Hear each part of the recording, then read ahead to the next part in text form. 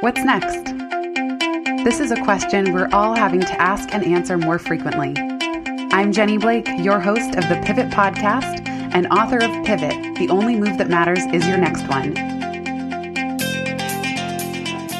For show notes from this episode, visit pivotmethod.com/podcast. If change is the only constant, then let's get better at it. Here we go.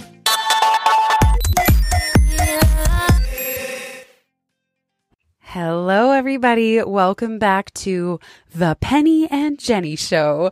This has turned into its own spin-off sister show of the Pivot Podcast, of course, under the same umbrella. But Penny Pierce and I have just been having so much fun. We've done 6 or 7 episodes now, and we decided let's just run with it. Today's conversation is going to be about the intersection of spirituality and small business or solopreneurship. And in fact, it is now time that the Penny and Jenny Show have its own URL. So you can go to pivotmethod.com/podcast/PJ to get all of our past interviews together. Penny is a mega expert, although she probably would have used that exact term on things like intuition, transparency, frequency, perception, dreams, 24-hour consciousness. She's just such a brilliant thinker and a kindred spirit and a kind soul. Like, we became fast friends when we did our first interviews together. And now, just for fun, we kind of will ping each other. What should we riff on next? So with that, Penny, welcome to today's P&J show. Well, welcome yourself. Thank you. It's great to be here. I know. I love these things. Me too. And when we were brainstorming what we could talk about on this one, you said that a while back in running your own business, you stopped doing things out of obligation. And in fact, you even dropped the notion of service, that you had had a role in performing service of some kind in so many of your past lives that you just decided, you know what? Enough. I'm going to focus on fun instead. Can you say more about that? That's right.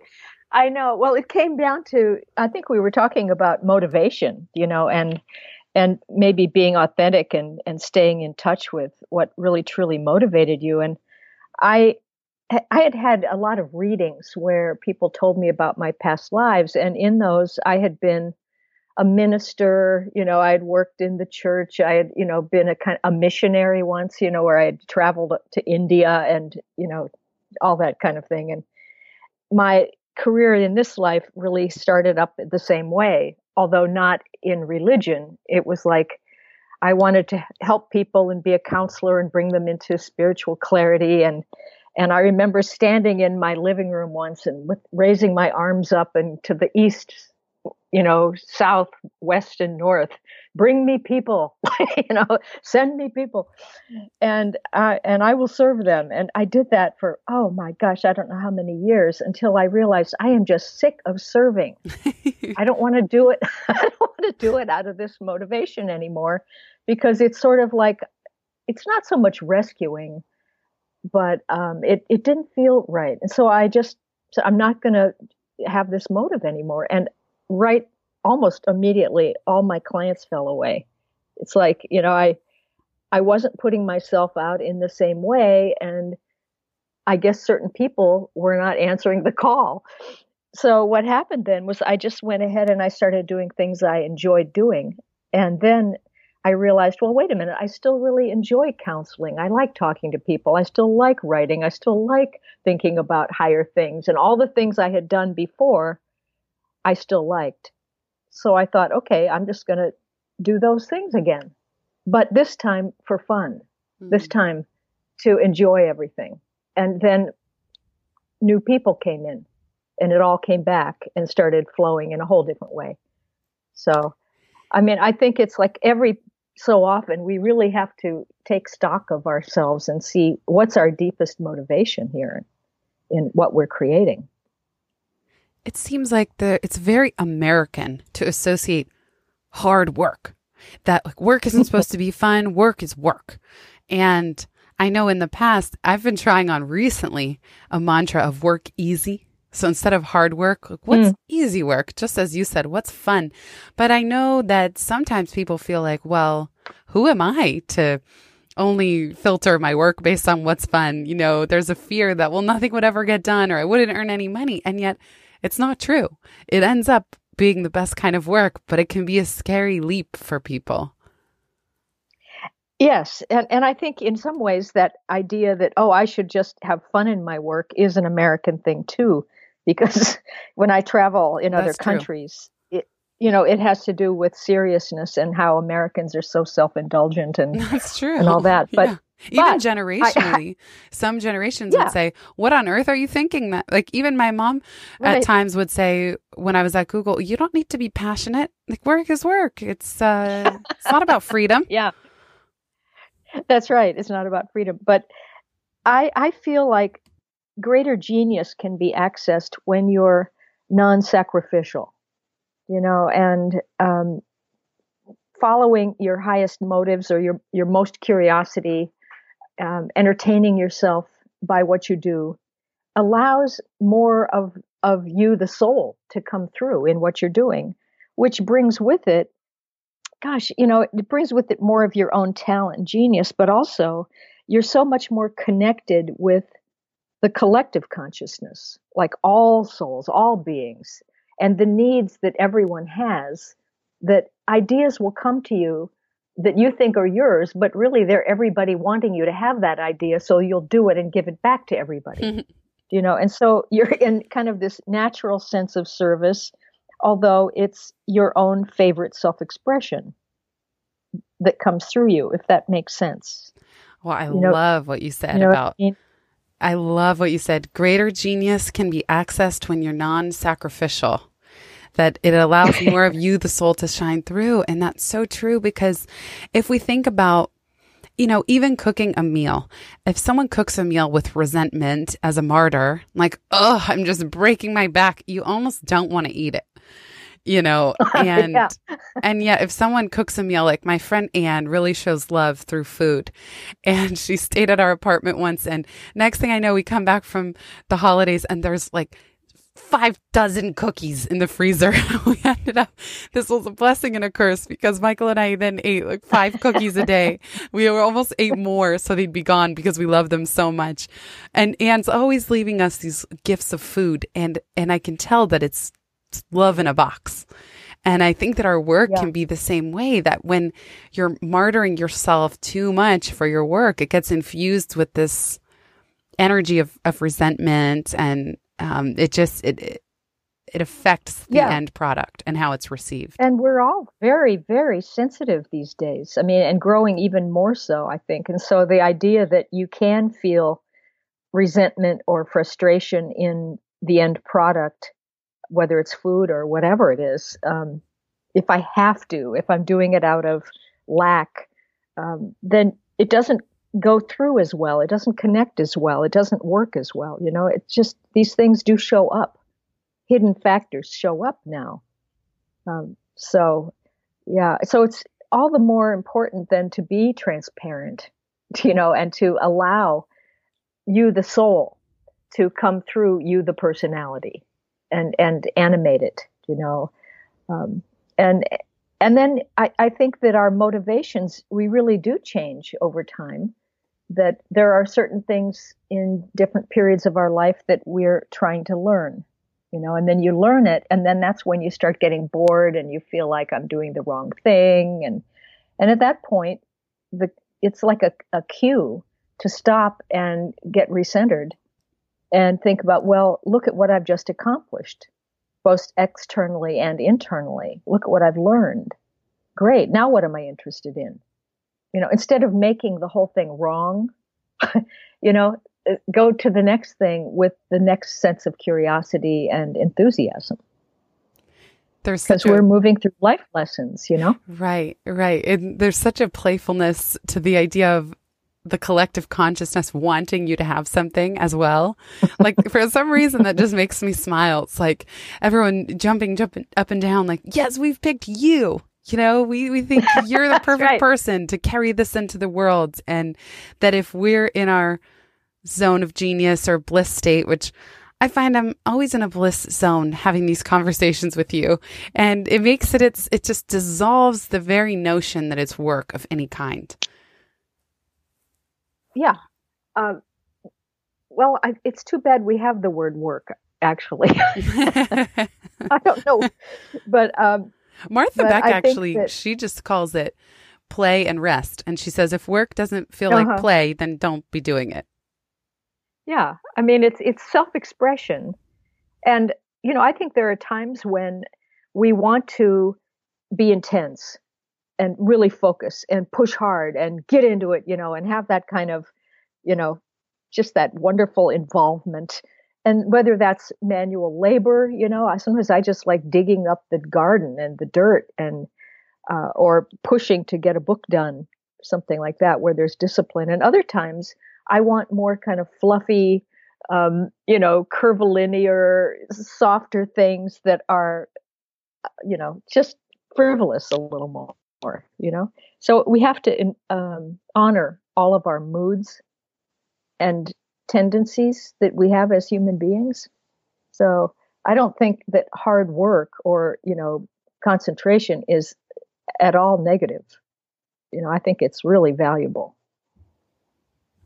That's a great point, that there is a difference between focus and immersion, and then the notion of shoulds. I Yeah. think when I think of work in a context that doesn't work, so around shoulds, and we were even saying how we planned this podcast. It was kind of like, hey, this is coming up a lot. This idea of spirituality and business. Hey, and I think we exchanged an email about another recent episode, and then it was like, well, we should do an episode. We should just chat about that. Cool, great. Hey, want to jump on a planning call? Okay, great. We brainstormed, had a great time, and then we just jump on this. And even at the beginning, we're like, well, what should we call this one? Who knows? Let's see how it goes, see how it blows. We'll figure it out later. Yeah, and that's what brings the Yeah. fun in. I can't believe curvilinear. Is that a word? It's the coolest word. If it's not a word, it should be, and it will be Yes, attributed it to is. you.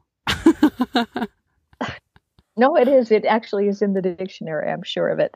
Wow. But one other thing I thought of was what we were talking about earlier was how, and this relates a bit, of how we need to honor our likes and dislikes in what we choose to do in our work. I mean, I like teaching and working in a setting where I have groups that I'm like lecturing or, doing workshops. But I tried doing keynote speeches, and oh my God, it was so nerve-wracking for me. It's probably the most tense, upsetting thing that I have done, and you thrive on it. It's like, so I've just decided, okay, I'm not going to do keynote speeches anymore. I'm going to do the kind of talking that I enjoy, that allows me to flow the way I like to flow. Yeah. And I know So it's you just, okay to say no to some things, I think. yeah. Well, I think that'd be a big relief to some people listening where they feel pressure. I mean, in the Momentum community that I run, we talk all the time about how I think I attract people that just don't want to fall into the social media shoulds. So by nature, our group is kind of like, oh, do I have to do all of these marketing things that I'm seeing?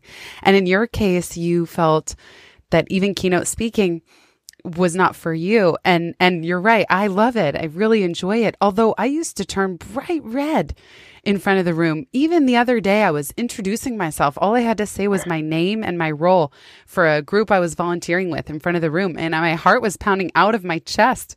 And I've been paid to do professional speaking for 7 years, let alone training for almost 12. So it's bizarre. And I guess what I'm curious about is, how did you know, well, wow, keynote speaking really made me feel uncomfortable, I'm not going to do it, versus in my case, I kind of thought, wow, I turned bright red and I'm so nervous, but I got to push through because I really enjoy it. How did you know not to try to overcome anything, but rather to just grant yourself that you prefer workshop and retreat style format much more? Well, one was, I realized I didn't like talking at people. I liked interaction.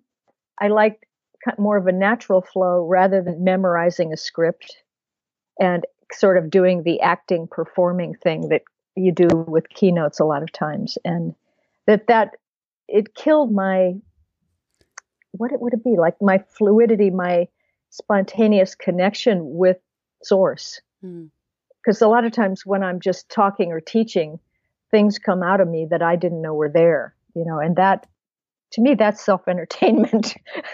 And so I like teaching. I like, just dialoguing with people a lot. So that's my preference. And I know that I contracted when I went into the other mode. I contracted so much, I could barely even think. So it was just not a big choice. It was really like, I just can't do this. I realized after I asked the question, I'm like, I'm talking to the master of intuition here. what reason will there be other than I just knew. But I like how you described it as noticing where you contract. And it's funny, I can relate to what you said about keynotes because I'm also, in fact, I just saw a clip of Tony Robbins this morning and I thought, wow, is that different from what I do when I'm on stage? And I tend to be more relatable and more interactive. So half of my keynote is giving the audience time to reflect for themselves of what's important to them and what their next moves might look like. And I even got, when I did the conferences for women, I spoke to rooms of 1,000 people at a time. And I had never done an audience that size. So it was, in fact, terrifying. But I remember getting the survey feedback back. And many people said, great speaker, loved her. She was so relatable, really warm, kind, intelligent, etc. And then almost exactly, I would get, didn't like her at all, didn't like her, didn't have enough energy, was too low key, was too casual. Right. So the very thing that many people liked was also the thing that I did let down those that were going to be looking for a performance because it's just not my style. Exactly. And there's always going to be that, always, no matter what you choose, part of that same choice about liking and disliking, I think, has something to do with how large we want our organizations to be, Yes. Especially when you're a sole proprietor. I've, through my career, been tempted to form, like I started the Visionary Institute at one point, and I thought I would have this large learning center and do all this stuff. And the further I got into it, the more I realized that I didn't want to be doing administration and fundraising and all of that. I wanted to be with the people doing the work directly. So I made a conscious choice to stay small and go deeper. And also, I think we could talk too about how that relates into promotion and how we promote ourselves. But how did that work for you? Well, now I'm remembering what sparked this podcast, which was the episode on Elaine Pofelt, who wrote the book $1 Million One-Person Business. And you wrote back and you said, yes, that's how I run my business. And I said, me too. And that's like, we were like, let's follow up on this conversation. And you mentioned promotion, because I know not everybody listening is running their own business full time. I remember being at Google, and because I joined there when I was 22, I just was still in the old linear thinking, as you would call it, obsessed with promotion. I just thought, man, my whole time in school was about getting good grades and getting and advancing to the next level. For 12 years, that was the goal. So when I got, I worked at a startup, and then when I got to Google, it was no different. It was just, how do I please and perform? And please and perform and do it over and over and over until I would get promoted. And I did get promoted twice in my first 2 years there, which was a lot, even that was fast for Google standards, which was growing a lot at the time. And then toward the end of my time at Google, I realized this is exhausting. And I don't want to be up in the ranks of management with managers above and below me. And so I decided to myself, I don't care anymore about getting promoted. I just decided one day to drop it. And I thought, I'm not going to do any less quality work, but I'm not going to obsess. I'm not going to give 150%. I'm going to give 80, 90, 100, like something that allows me to keep my sanity. And much to my surprise, I was ready to get fired. After that, I was like, all right. And then it'll take about 3 to 6 months for them to fire me. But then what ended up happening was I was so relaxed. I still exceeded expectations. And yet I just felt like I don't care anymore. And I was just saying, I was being interviewed on a podcast earlier today, and I was saying, my wish for so many of us in the ranks of big organizations is like, at what point is enough enough? Just by living in America, which not everyone listening to this podcast does, but if you were raised in America or many Western countries, we're in the top 10% of wealth in the world. And why then do we get in these organizations and then obsess and make ourselves miserable when the salary that you already have, the position you already have in many, many contexts could already be plenty? Yeah. The whole thing of climbing the ladder, working hard, getting success, something. I mean, I was in the corporate world for quite a while before I became self-employed, and I know that one. But I also think over the years I have redefined success for myself, or how it's achieved as well. And like, it's not for me about making a huge amount of money. It was more about getting my ideas or the perspective and understanding that I had access to out to as many people as possible, so change could occur in the world more easily or rapidly. And that it part of that was the learning to have patience and a sense of faith that somehow I knew that deep down under the surface things were being interconnected and it was going to work. Just give it some time, And there have been then synchronicities and people showing up and, sales of certain books just going crazy all around the world. And it's sort of like this relaxed sense of promotion and a sense that success is going to happen, because maybe it goes back to that thing about they gave me the ideas and I'm going to do something with them, and they're mine and for everybody. So I'm going to, fulfill that. I don't know if that makes sense, but I have not gone back to that thing of having to be better than others, outshine people, be first, but get to the right people instead. Connect with the right connections. I really love that. And me too. I'd say for about 5 years now have been so much more surrendered and relaxed. In a way, entrepreneurship taught me that, because the first 2 years I was on the just more linear model, more stressed. I was never very competitive. Like, I do believe that there's enough out there for all of us. You mentioned this patience and sense of faith. How did you start to develop those muscles? Because I think for some people, there's a gap between that sounds nice, but I'm panicked on the inside. So what was it that allowed you to shift into that mode?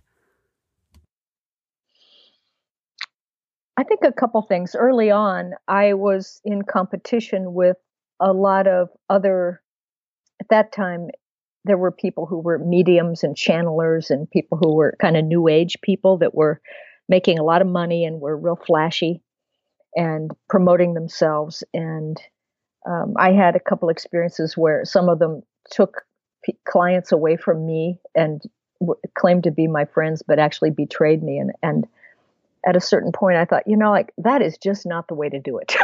I am not going to be like that. And I decided I'm going to be real. I'm going to do what's honest. I'm going to, get the best information I can do, and I'm going to put it out there, and it'll find people, or people will find it, and then we'll see. I took it step by step, and then the other part of it is that when you do meditate a lot, or you do work with the non-physical reality, which is, of course, if you're working with intuition, you have to go into those inner worlds. In those inner worlds, it's like there's really no time and space. So you can just telepathically think about somebody and they get it in that world.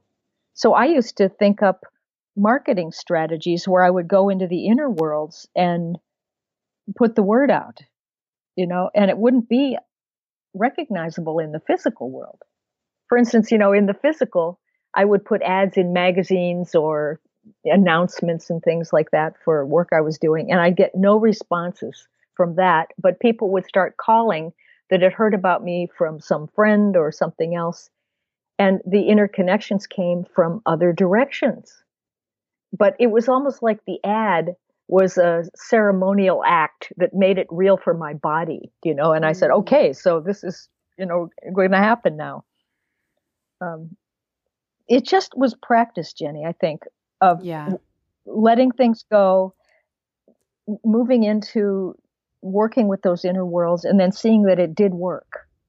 That's what I was going to say. I remember it does work. Well, Simon & Schuster, they called me when Frequency started selling a lot. That was one of my big books. And they said, well, what are you doing?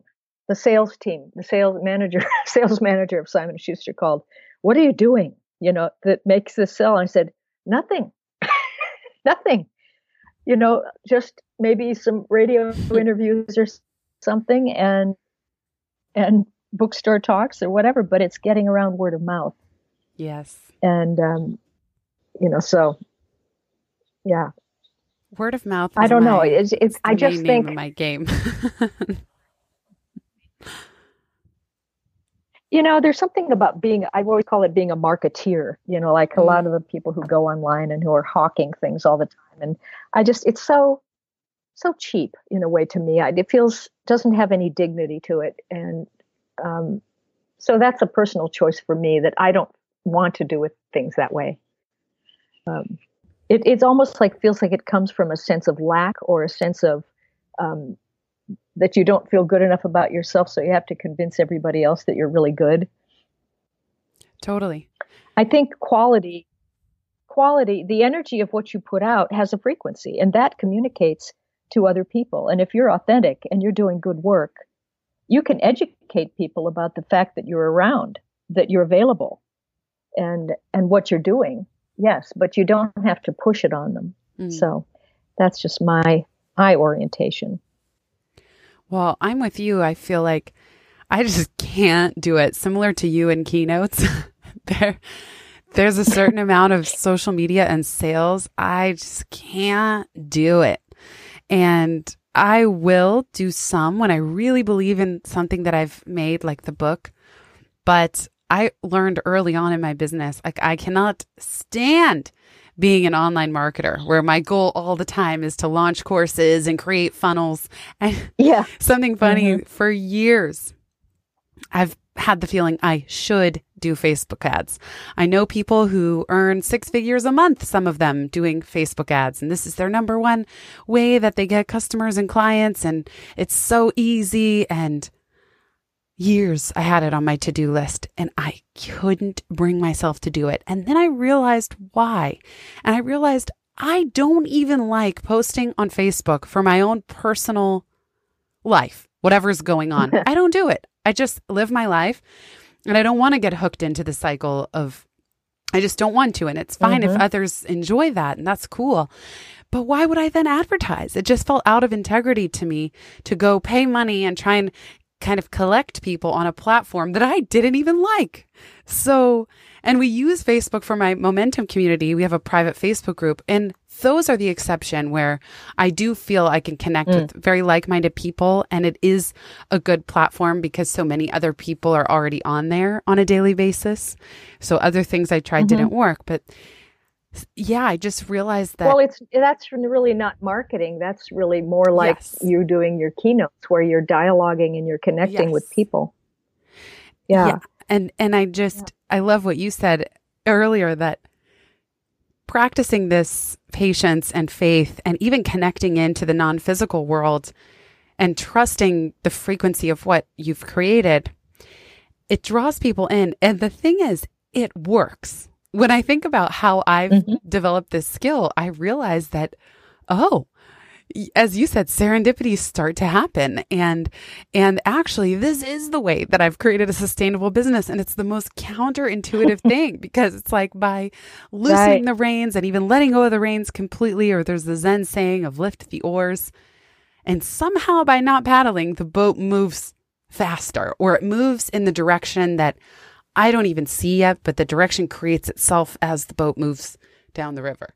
Yeah. Yeah.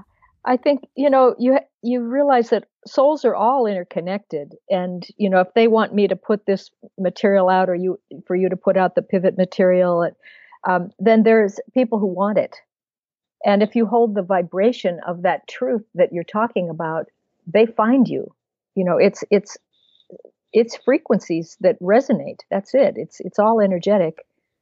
I think, one of the things I used to do was when I'd go to bed, I'd imagine I had a big lighthouse up above my body, and it was going around and around, sending light out, around it. And I would just say, well, here I am. If anybody needs what I have to offer, here I am. Come find me. And, I would do my part, but they would find me, and I remember when I moved to Florida, which was like, talk about counterintuitive or illogical. I came here because my mother had gotten sick, but after being in Marin County, Northern California for 30 years, it seemed like, oh my God, what am I going to do? There's nobody who thinks like me here. And my inner voice told me to just be exposed, and don't try to hide, and don't try to put up any walls or anything, and just be a clear space in the field of Florida.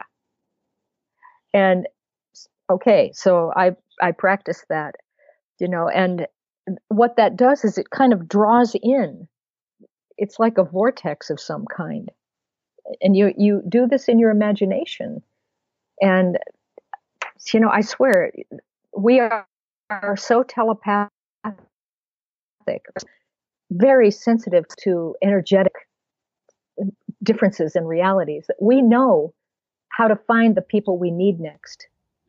Whether that's to be coworkers with, or to have teachers, or to have students, or whatever it is. I think it's all, it's a kind of an art that we haven't really learned much about yet, but that we will be learning a lot about, because we're becoming so energy sensitive. Someone should write a whole book series on that. Right. See what I did there. I always like to redefine terms. So, like, what do you think success actually is? When you think about it on the physical level, it's one thing. As you start to go down into the energetic and the for the soul, for a lifetime, what is it? Yeah. Well, it's funny. I actually was adamant that we not use the word success in Pivot almost at all. I don't know if the word is in there even one time. If it is, it has some nuance around it. And I certainly didn't want it in the title. That there were some discussions around subtitle, like something to career success. And I just thought, absolutely not, because it has such a skewed meaning, I think. Yes. And what I love about your Florida example is that by you getting this message to be exposed, don't try to hide, be a clear space, I can also imagine that on some level that put you at ease. So instead of pushing against Florida, like, you're not my place, you're not my people, I'm not going to find them here, even on a very subtle level, because I know you're a very friendly person, but there was an openness to you that people could also sense, that openness, that because of this message and this intention to be a clear space, in a way that allowed you to drop anything that would have cluttered your field. And so therefore your calmness also attracted the right people to you. True. And also it didn't put me into oppositional thinking, which would have attracted people who didn't understand me or felt threatened by me. Right. Or linear thinking. I think is helpful.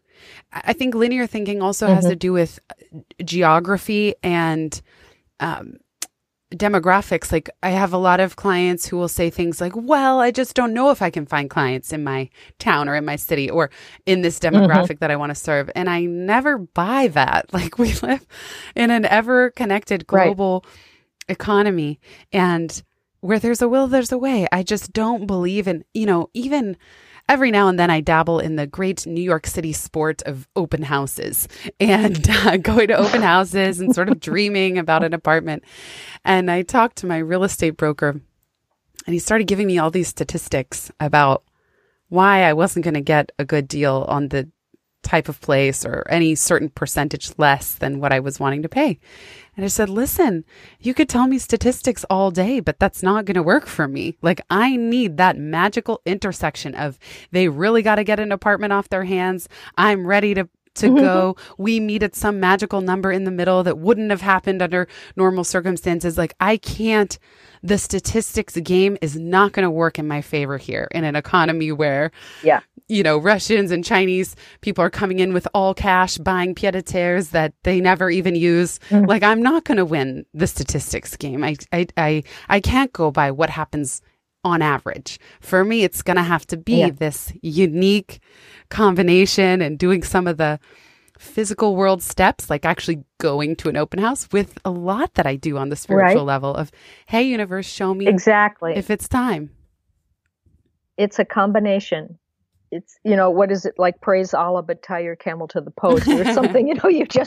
You do the physical and you do the non-physical. And the physical is like, sometimes I feel like these things are just like treading water or holding space. And then the universe does all the work, really. The field patterns itself accordingly to the way you hold things, which is like I talk about a lot the inner blueprint, and that we have, like maybe for each of our kinds of work, we have this pattern that we haven't even really defined, but it's like, for me, it's like somehow bringing this certain kind of large amount of information in, translating it, making it accessible and understandable about transformation. And yours is, pretty similar, I think, actually. I was going to say, I'm like, different point of view. I was like, I don't even know what mine is, as you say. Oh, man. But in a way, that pattern then causes the materialization of the form. And the pattern evolves, as we evolve. And so then the form starts to come out of that pattern. So you can make changes very quickly, not by trying to change the form, but by changing your attitude, your imagination, your involvement in your imagination with your body, by your body, so that you feel it to be real. Like you feel that new apartment or place to live, and it becomes so real to you that your field will repattern itself so that comes into your world. And there is no level of difficulty. Right. But the left brain always thinks there's a level of difficulty. That's the statistics and stuff. Yeah. And I was just saying, I'm also not attached to whether that's the right next move or not. So I kind of feel like, who knows? Maybe I'm saving all this money for the perfect next thing that I don't even see yet, but it's not an apartment. So I tend to trust that I'll be shown. Yep. You mentioned you're imagining the big lighthouse above your body, saying, here I am. And my prayer is often, put me to work. Show me how to serve. And there's that word that you dropped. But I think I was a nun and alone in a lot of past lives, like just doing my own things. So maybe now is my time to serve. But I just say, show me how to serve. I actually have no clue. And I've been thinking about this podcast and how this notion of put yourself in the path of pivot, like I actually don't have any clue where it's leading, but I'm in the path. I'm in the way of progress, because I'm doing it week after week. And that's what I call public original thinking. I don't like the term personal branding, but I do think that public original thinking that's unique to you, that you do in public, is really a great ticket toward serendipity and attraction. Yeah, it's like, for me, it's sort of like enjoying the surprise of how the world morphs itself day by day and brings things in or dissolves things away, and then realizing that it's me, at a bigger level, connected with everybody that's doing this. It's not happening to me. I'm involved in it all, and yet I still let myself be surprised by, I don't like to use the word the outside world anymore, because I don't think it's actually out there. It's the bigger me in that comes into my consciousness as events, and thing objects, as opposed to my inner thoughts. But it's still my inner thoughts. So just like there's an inner blueprint for a pattern of what I want to do, and then an outer form, I think there's a correlation constantly between the way the events show up in your world and what you're actually thinking about in your inner world, or what the soul, is materializing next. So I always make that connection between the non-physical and the physical, let's call it, rather than inner and outer. That they're always interconnected, and they're always vibrations and, I say, versions of me, types of my own energy, happening simultaneously. So I call that the law of correlation. It's just to have that be a kind of mental practice that I do as I watch things, to see how is what's happening in the world that I become aware of, that is in my noticing, how is that part of me? What am I doing inside that parallels that? And that I think pertains a lot to then what you feel like doing next. How your business might evolve. I was just gonna see case in point right there. It's just one mind. I was just gonna ask you, what do you do when you're in a lull, or what feels like a lull in your business or career, and you're not sure what's next? Mm-hmm. And I like how you have an inquiry as well, that you say, what's my next courageous act? Which I think is so cool. Yes. But what do you do when you just don't know? Well, first of all, I've learned to make use of this kind of liminal space, which is, the threshold space, where you've really finished a certain set of life lessons, perhaps, which maybe correlate with a phase of your business. And it's very important to complete that consciously, and take stock of it and say, what did I learn? I'm so pleased with myself, and take satisfaction. And then let yourself be spacious for a little while. And when I get into that, which has been earlier this year, I had several months of this where I felt like I was waiting for a new reality to sort of descend or show up around me, that I knew it was coming. But I could feel it and get a glimmer, but I couldn't tell what it was yet. But so I knew it was coming. And meanwhile, I just tootled around the house and cleaned up and replenished supplies and did gardening and tidied, and just, like a friend told me, yeah, and I'm in the same thing. I'm organizing my sock drawer, just do that kind of meditational sort of activities and keep checking, like, well, what's interesting now to me? And sometimes these things start to sneak in, like you read an article or you hear something on TV, or a friend in a conversation says certain phrases. In fact, I take notes now on my conversations with people to write down these cool phrases that they say, because those phrases will trigger me into whole new avenues of thinking sometimes. So you have to kind of pay attention to these little clues. But a friend of mine said the other day he felt like there was this pressure on his back, like there was this whole big thing behind him that was pressing into him, that it wanted to come through his body and come out the front and show up in front of him, but he couldn't tell what it was. And that's the feeling I think we get sometimes when we know that we're about to go into a whole new phase of ourselves. And I think right now, the time that we're in, a lot of people are going through this. This sense of we're about to be lifted out of something that's too small of an explanation of ourselves and into something that's more true for, how do I want to say this? It's like, I think we're starting to identify ourselves as the soul. Another piece of this, Jenny, is like, I don't feel ambitious anymore, which is really weird. Although I'm very excited.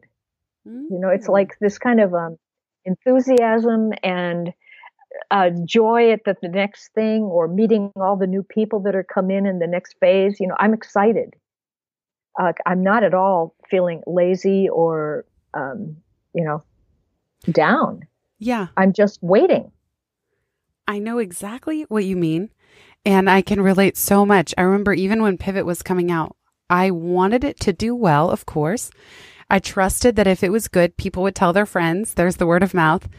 And at the same time, I didn't care how many copies it sold. Like authors were shocked to find fellow author friends. They're like, so have you checked your stats? How many have you sold? I hadn't even looked. Like the first 6 months, I didn't even look. I forgot. And they were flabbergasted. Some of them would check multiple times a day. And it's interesting. I'm curious to hear your thoughts, because I think one criticism or question from the outside is, even this notion of waiting for the next direction to descend. And for me too, I feel that like I get excited about things, but I don't have all this mega list of goals of things to achieve. I just dropped it and life was so much better. But some would say, oh, surrender. You're like not in, I don't know how to even phrase this question, where surrender gets a bad rap, basically, or waiting to receive the next direction. Some would see as too passive. You and I know that that's not true, but how do you distinguish between what would be judged as, fine line. I think there are fine lines here that we have to distinguish between, for instance, ambition and just enthusiasm. There's a whole different motive there. One's coming out of a sense of lack and not feeling the self, and the other's coming out of being full of the self and overflowing into the world. But they can look kind of alike. Same thing with waiting or being consciously engaged with the goal. There is a time where you need to be spacious and let go of doing and willpower, where you allow yourself to reconnect or merge again into the imaginal realm, to remember how big you are. It's like dreaming at night. You have to let yourself reconnect with the big thing and allow new patterns to form and new sets of instructions to come in for you. And while, that could take a minute, or it could take a month, or it could take several months or a year or whatever, it can be different scopes. But there is a need to disengage from the old, allow nothing, and then allow the new things to start coming in. And I feel it always coming in glimmers and little ideas and little test cases, like you and I saying, oh, let's do another one of these interviews and talk about some other things. And it just came up one day, and then we decided to do it, and we're doing it. And it didn't have any effort to it at all, So you start with little things like this, and then maybe they grow into other things, or maybe a bigger opportunity comes along for you. And then you have this exact same feeling about, oh, this would be fun. Let's do this, worldwide tour, or whatever it's going to be next.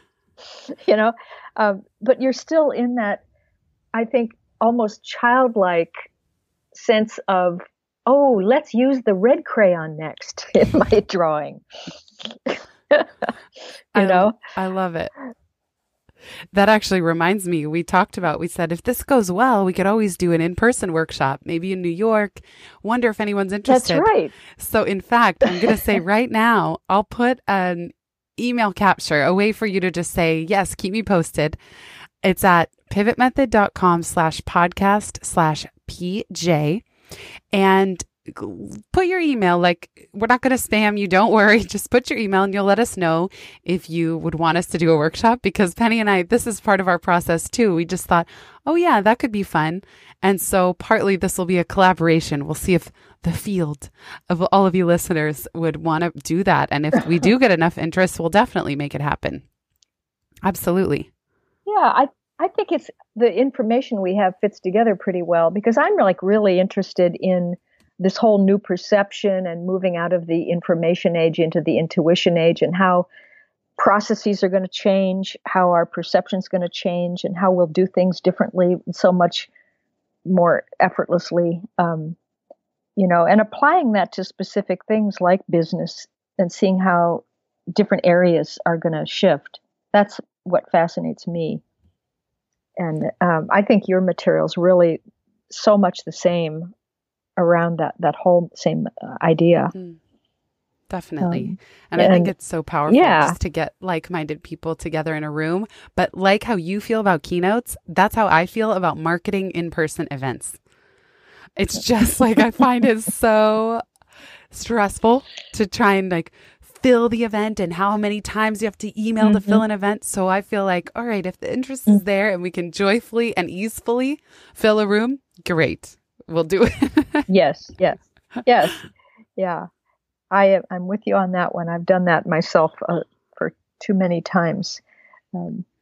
But this is a leading edge, really, I think, of business but business, what is it? It's like, it's going to become much more about collective consciousness and collaboration and groups becoming, really flatter, and where everybody has authority within the group, and then those groups connecting with other groups, and this kind of this networking that's building into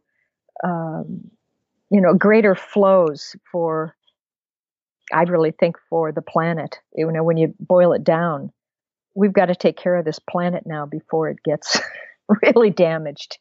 It's like getting to a point where, and I'm not a doomsday person, but I really think it's really time for people to turn on their light switches and start to be doing things that are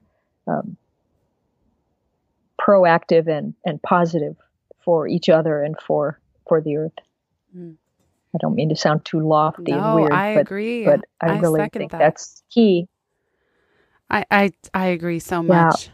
And I feel like it's kind of an inevitable next step of just treating each other with kindness. I think, even if right away the context or the content of what these businesses are working on, large and small, may or may not shift drastically, but what can shift is how we work and how we show up at work and how we treat employees and each other and clients and friends and just this whole thing, because I think that people are really tired and burning out and unhappy, and just there are many things that need to be dismantled. And I would have felt the same way, like, oh, there's, I was never drawn into the social change world, social causes. I just hadn't gone there yet. I came up through Silicon Valley, and all that they talk about making the world a better place, it's through a very different lens than some of these social change type initiatives. And so I'm very curious about those. And now, I feel like I'm playing catch up, but it's just this feeling of recognizing how connected we all are, and how does that mean we can do business differently. And for me, just my number one thing is the golden rule for everything I do. It's just however I treat someone at any micro level is what I want this done to me. It doesn't even matter if it's the tiniest white lie. It's such a good place to start. And what happens then as we become more sensitive is we realize that there are so many ways that we are being violent or negative and hurting others that we accept as normal, like sarcasm, for instance, or just being apathetic or holding moods that don't allow other people to shine. There are so many subtle ways that we're becoming aware of in that as well. And then the other thing I think is that in terms of larger transformation and change that isn't just for a single person, but for groups and nations and even global, is that working with the non-physical realm, principles work differently there. Things are all in the present moment. Change can be instantaneous. It's like the 100th monkey syndrome, for instance. I mean, that's like you get to a certain point, and not every single person in the world has to change. There's a certain kind of critical mass that can be reached, and suddenly it changes. There are other principles that work in the non-physical worlds that are very hopeful, and when you think about transformation or change in a linear way, cause and effect thinking, that's old, and that's not the way this new reality is going to function, because everything's getting faster and faster and faster. So it's not going to be such a hard thing to affect some great, extensive changes in the world. It's just we've got to get connected and get on the same frequency. And then those things are going to start to come about, because the patterns will start changing, and then the physical form will drop out of those patterns. I don't know if that makes sense. Oh, yeah, that's such a great call to action. That's what I'm thinking. I love it. Just that we've got to get connected. And then it is very encouraging, actually, amongst all of the terrible things happening around the world. I love that you're saying because things are speeding up, we even have an opportunity to affect change in an instant and in a faster way. And I know you're giving a workshop coming up on creativity and intuition, and even, that you just gave one on creativity and intuition. And the upcoming one is intuition and energy dynamics for counselors and healing professionals. And I know one big thing you're going to talk about is shifting the perspective on healing. Can you speak to that for just a moment? Yeah. Last year we did a workshop, and this is in Copenhagen.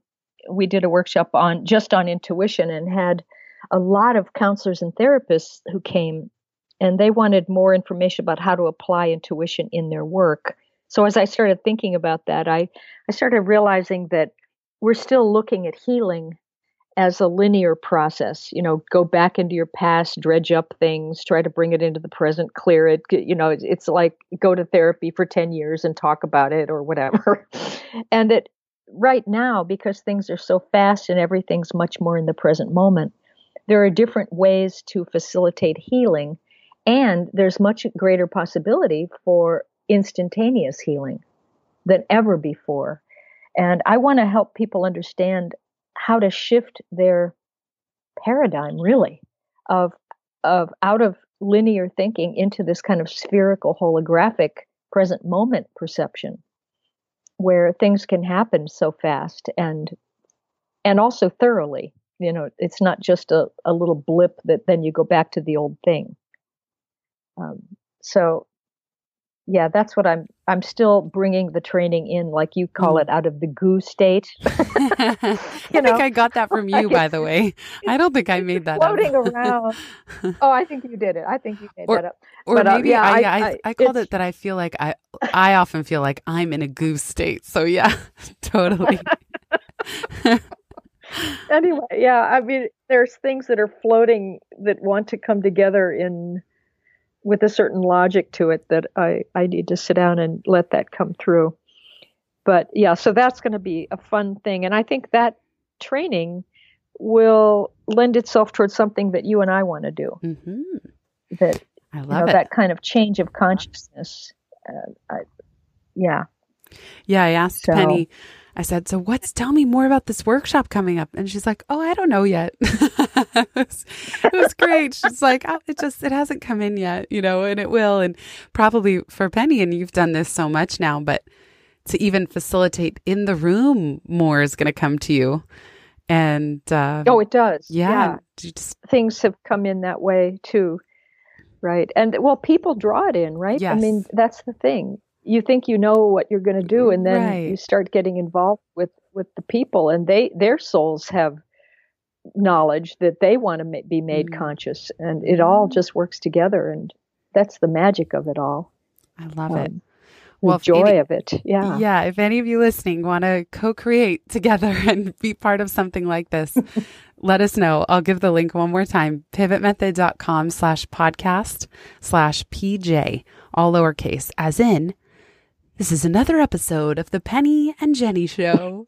Penny, thank you so much. What a delight. What fun non-work. You are too. It is fun. It is so much fun. So much fun. Thank you so much. Yes, thank you. And everyone, on the link that I keep mentioning, I've said at the beginning, but I'm going to put all the episodes that we've done together. So you can find them all in one place. And this is going to be the little parallel sister podcast to Pivot. And if you liked this interview and if you appreciate Penny's view on the world as much as I do, I really encourage you to go back and listen to some of the previous episodes. Penny, thank you again for being here. All right. Can't wait for the next one. Me too. Bye, everybody.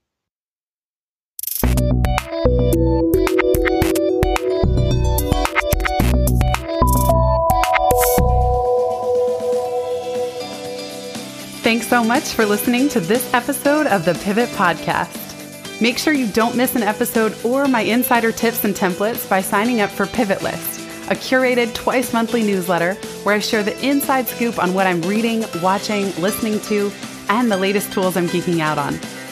Sign up at pivotmethod.com/pivotlist. Get show notes from this episode at pivotmethod.com/podcast and connect with me on Twitter at Jenny_Blake.